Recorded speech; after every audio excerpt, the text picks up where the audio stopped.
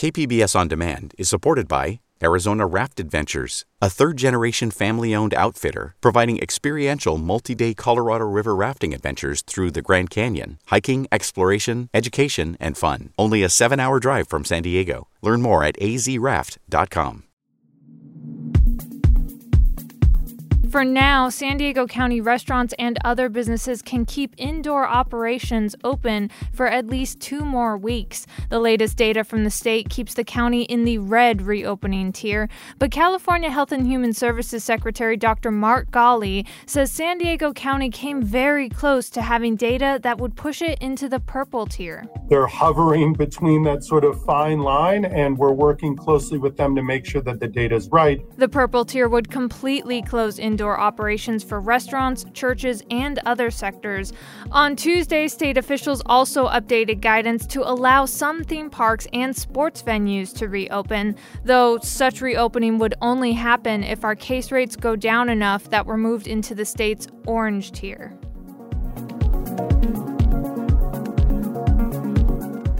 Many public health officials across the country, and including here in San Diego, are using resources like a database produced by Johns Hopkins University to find out in real time just how well cities and towns are flattening the coronavirus curve.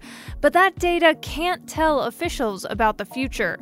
Now, UC San Diego computer scientists have stepped in to fill in that gap.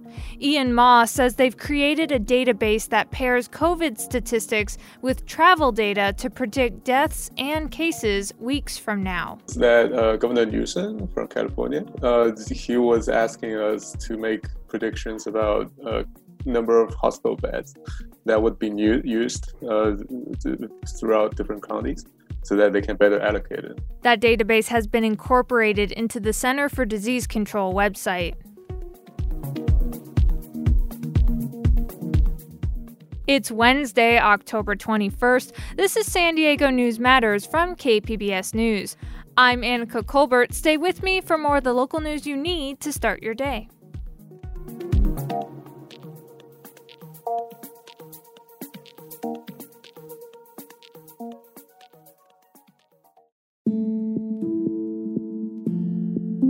Operation Masks for All has an ambitious goal to provide personal protective equipment for California's entire homeless population.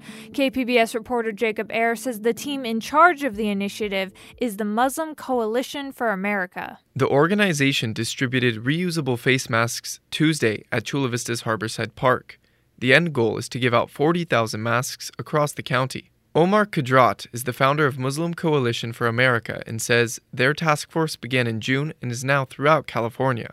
In San Diego County, we're partnered with the Task Force on the Homeless to try our best to provide face masks for the entire unsheltered homeless population of San Diego County. The event in Chula Vista is just the first in a series of distributions throughout San Diego County. Jacob Ayer, KPBS News.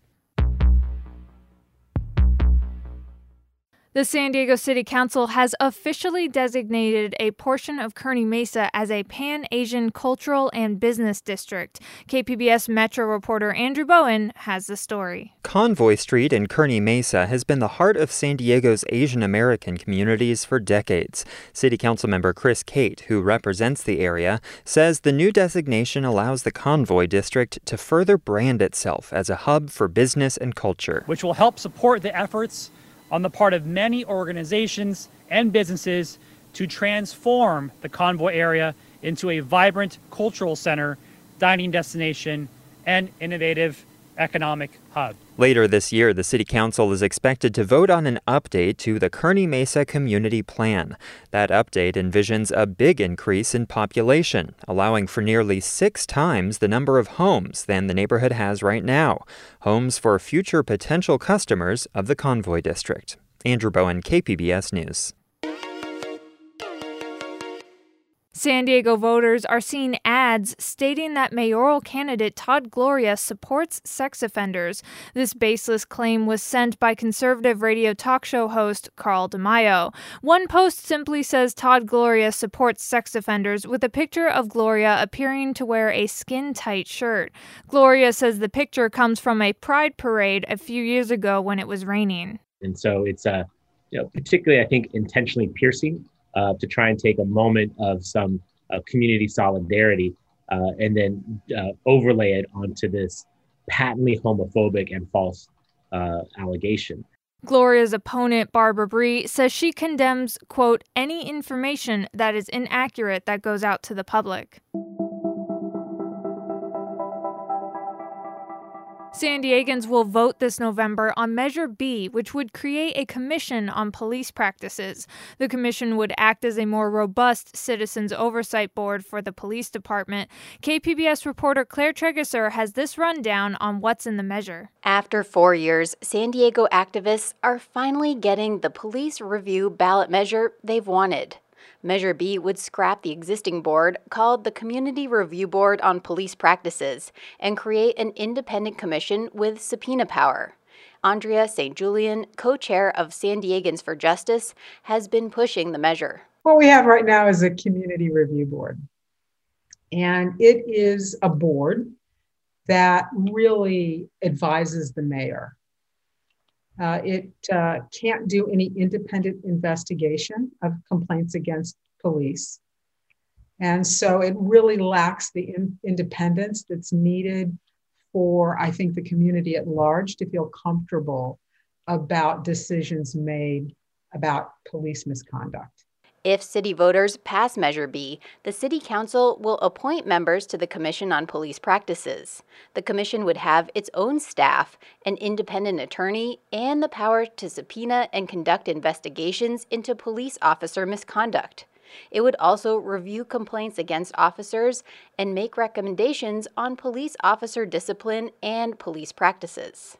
So when there is something that happens here in San Diego that the community is really concerned about, the new commission can actually do a full investigation and come out with its own results so that the community can be satisfied that there's been an independent investigation. There's no organized opposition to Measure B. The San Diego Police Officers Association is neutral on it. Protests across the country for racial justice and against police brutality may have brought additional awareness to the measure, but St. Julian believes it would pass even without those events. Police officers are professionals, just like doctors and lawyers and dentists. And so they deserve to be treated in the same way that other professionals are treated. And that means having independent oversight, to decide complaints against you. That's really all this measure is about, treating police officers just like other professionals. And people get that immediately, and they got it long before the current climate. Claire Trageser, KPBS News.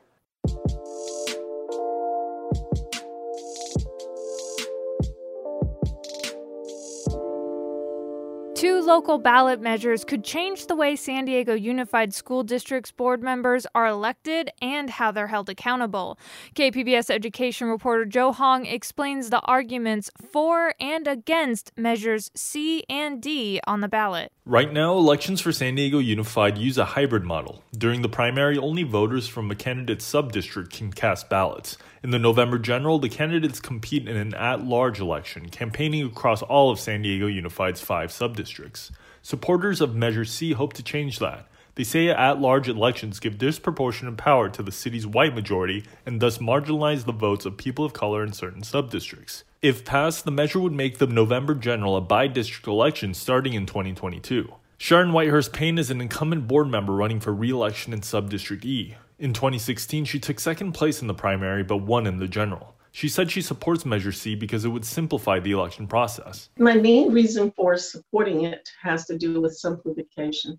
It's so complicated for folks to understand why we had district only and then citywide. But her opponent, Luana Richmond, said Measure C would do more than simplify elections. It would remove financial barriers to campaigning and encourage more community members to run for office. She used the example of campaign mailers to show just how much more it costs to run in an at-large election. In the primary, I was able to get on a couple of them for a total of like $1,000. For the general election, Just to get on one, they wanted $5,000. Richmond said that ultimately Measure C could help diversify the school board by encouraging more people to run. But outgoing board president John Lee Evans said the current system already promotes diversity while ensuring that candidates represent both the needs of their sub-districts and those of the overall district. Evans, who is voting against Measure C, said a by-district election could encourage board members from more affluent parts of the district to neglect the needs of schools serving more vulnerable student groups. When I was running, I was accountable to the voters in the entire district, as opposed to, I'll just take my sub-district and make sure we get the resources we need and not pay as much attention to what's going on in the other areas. And I think that's been a benefit, and that is a potential detriment if it were to pass. Evans does, however, support Measure D, which would change the San Diego City Charter to give the school board power to remove a board member for misconduct or failing to carry out his or her duties. But he said the measure couldn't be used by a majority of the board to oust the political opponent in the minority.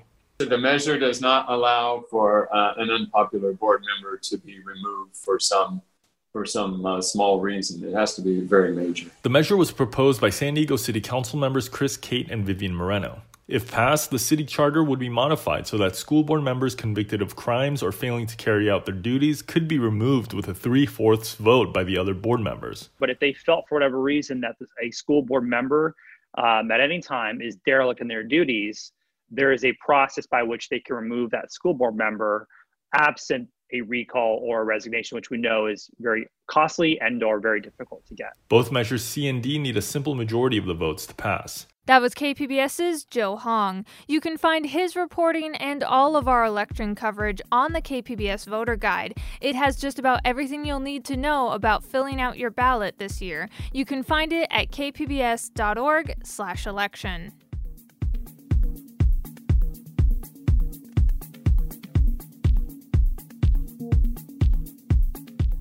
Coming up on the podcast, the San Diego Asian Film Festival is experimenting with new ways to deliver content to its attendees. And luckily, we have access to Twitch. Twitch is a live streaming service, often used by video game players. And we're just going to live stream a mystery kung fu movie. In fact, we're going to live stream 2 of them. It's going to be a double feature. That story is next, just after this break.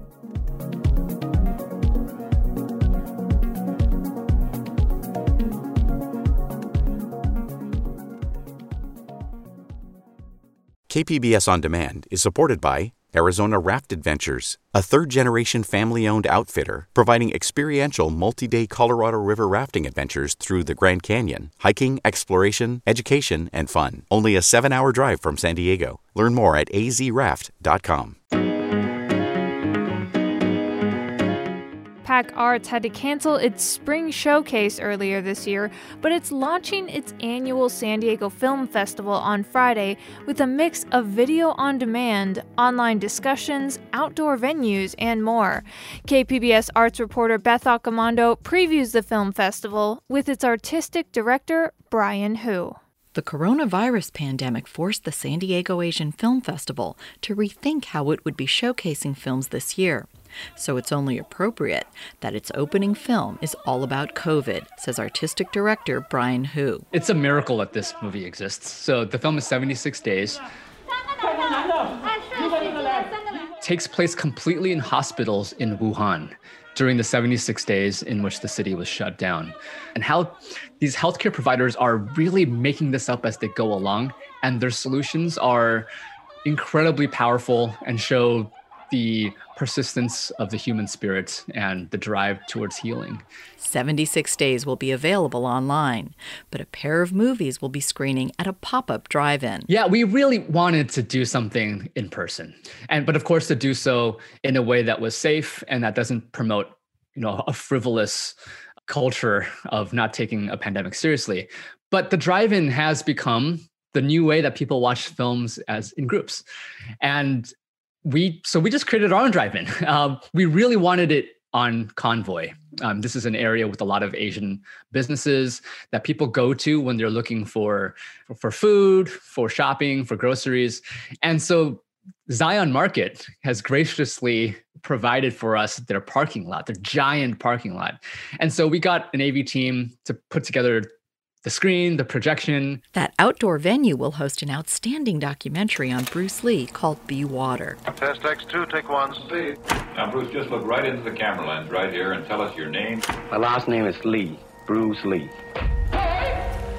The film provides not just an insightful portrait of the Hong Kong superstar, but also a revealing look at what life in America was like for an Asian in the 1960s and 70s.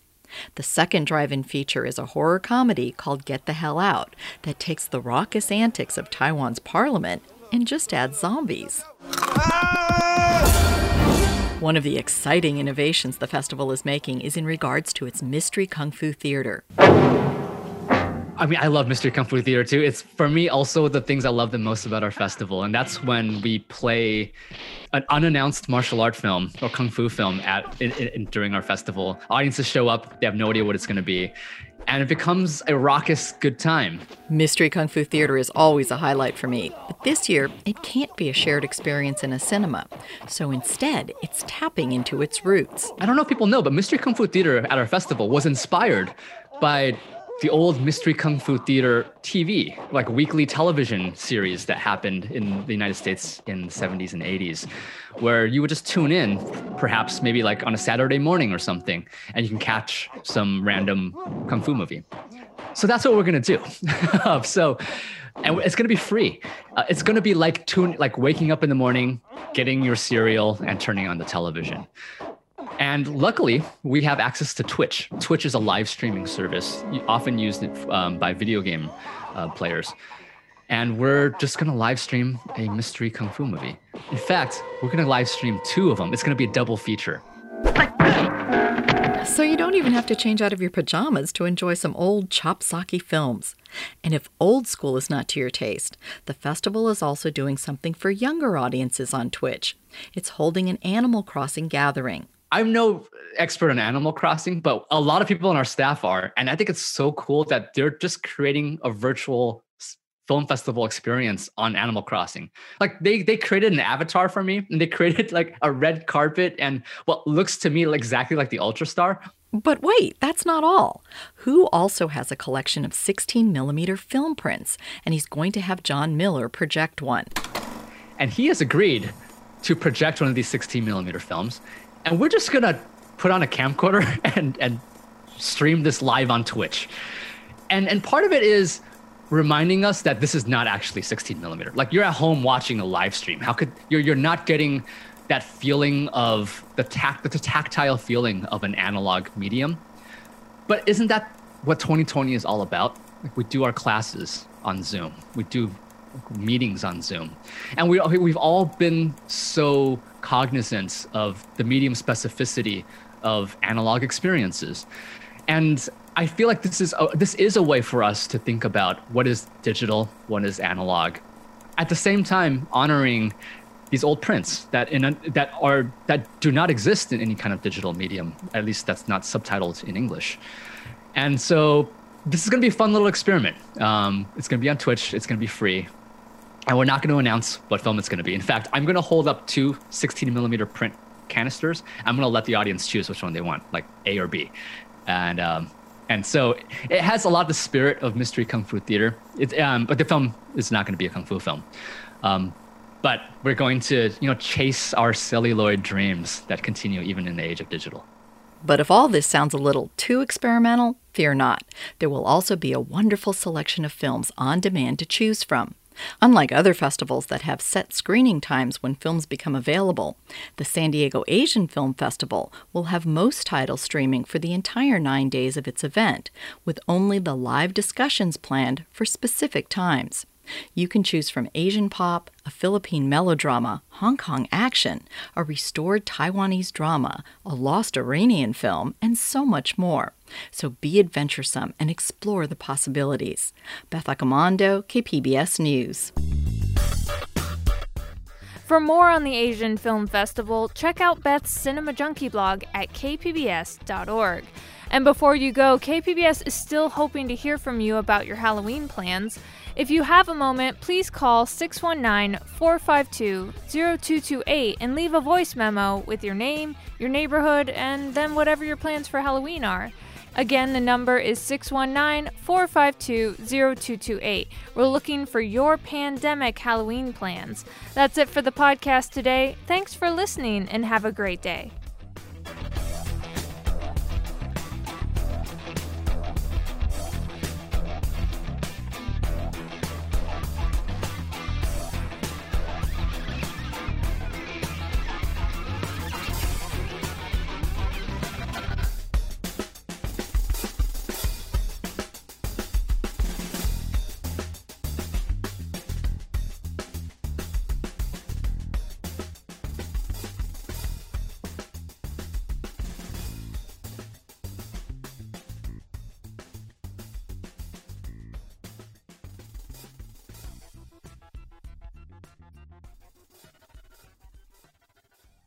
KPBS On Demand is supported by the Museum of Contemporary Art San Diego, offering visitors to the La Jolla campus special exhibitions, collection galleries, coastal vistas, seaside dining, and more. MCASD.org.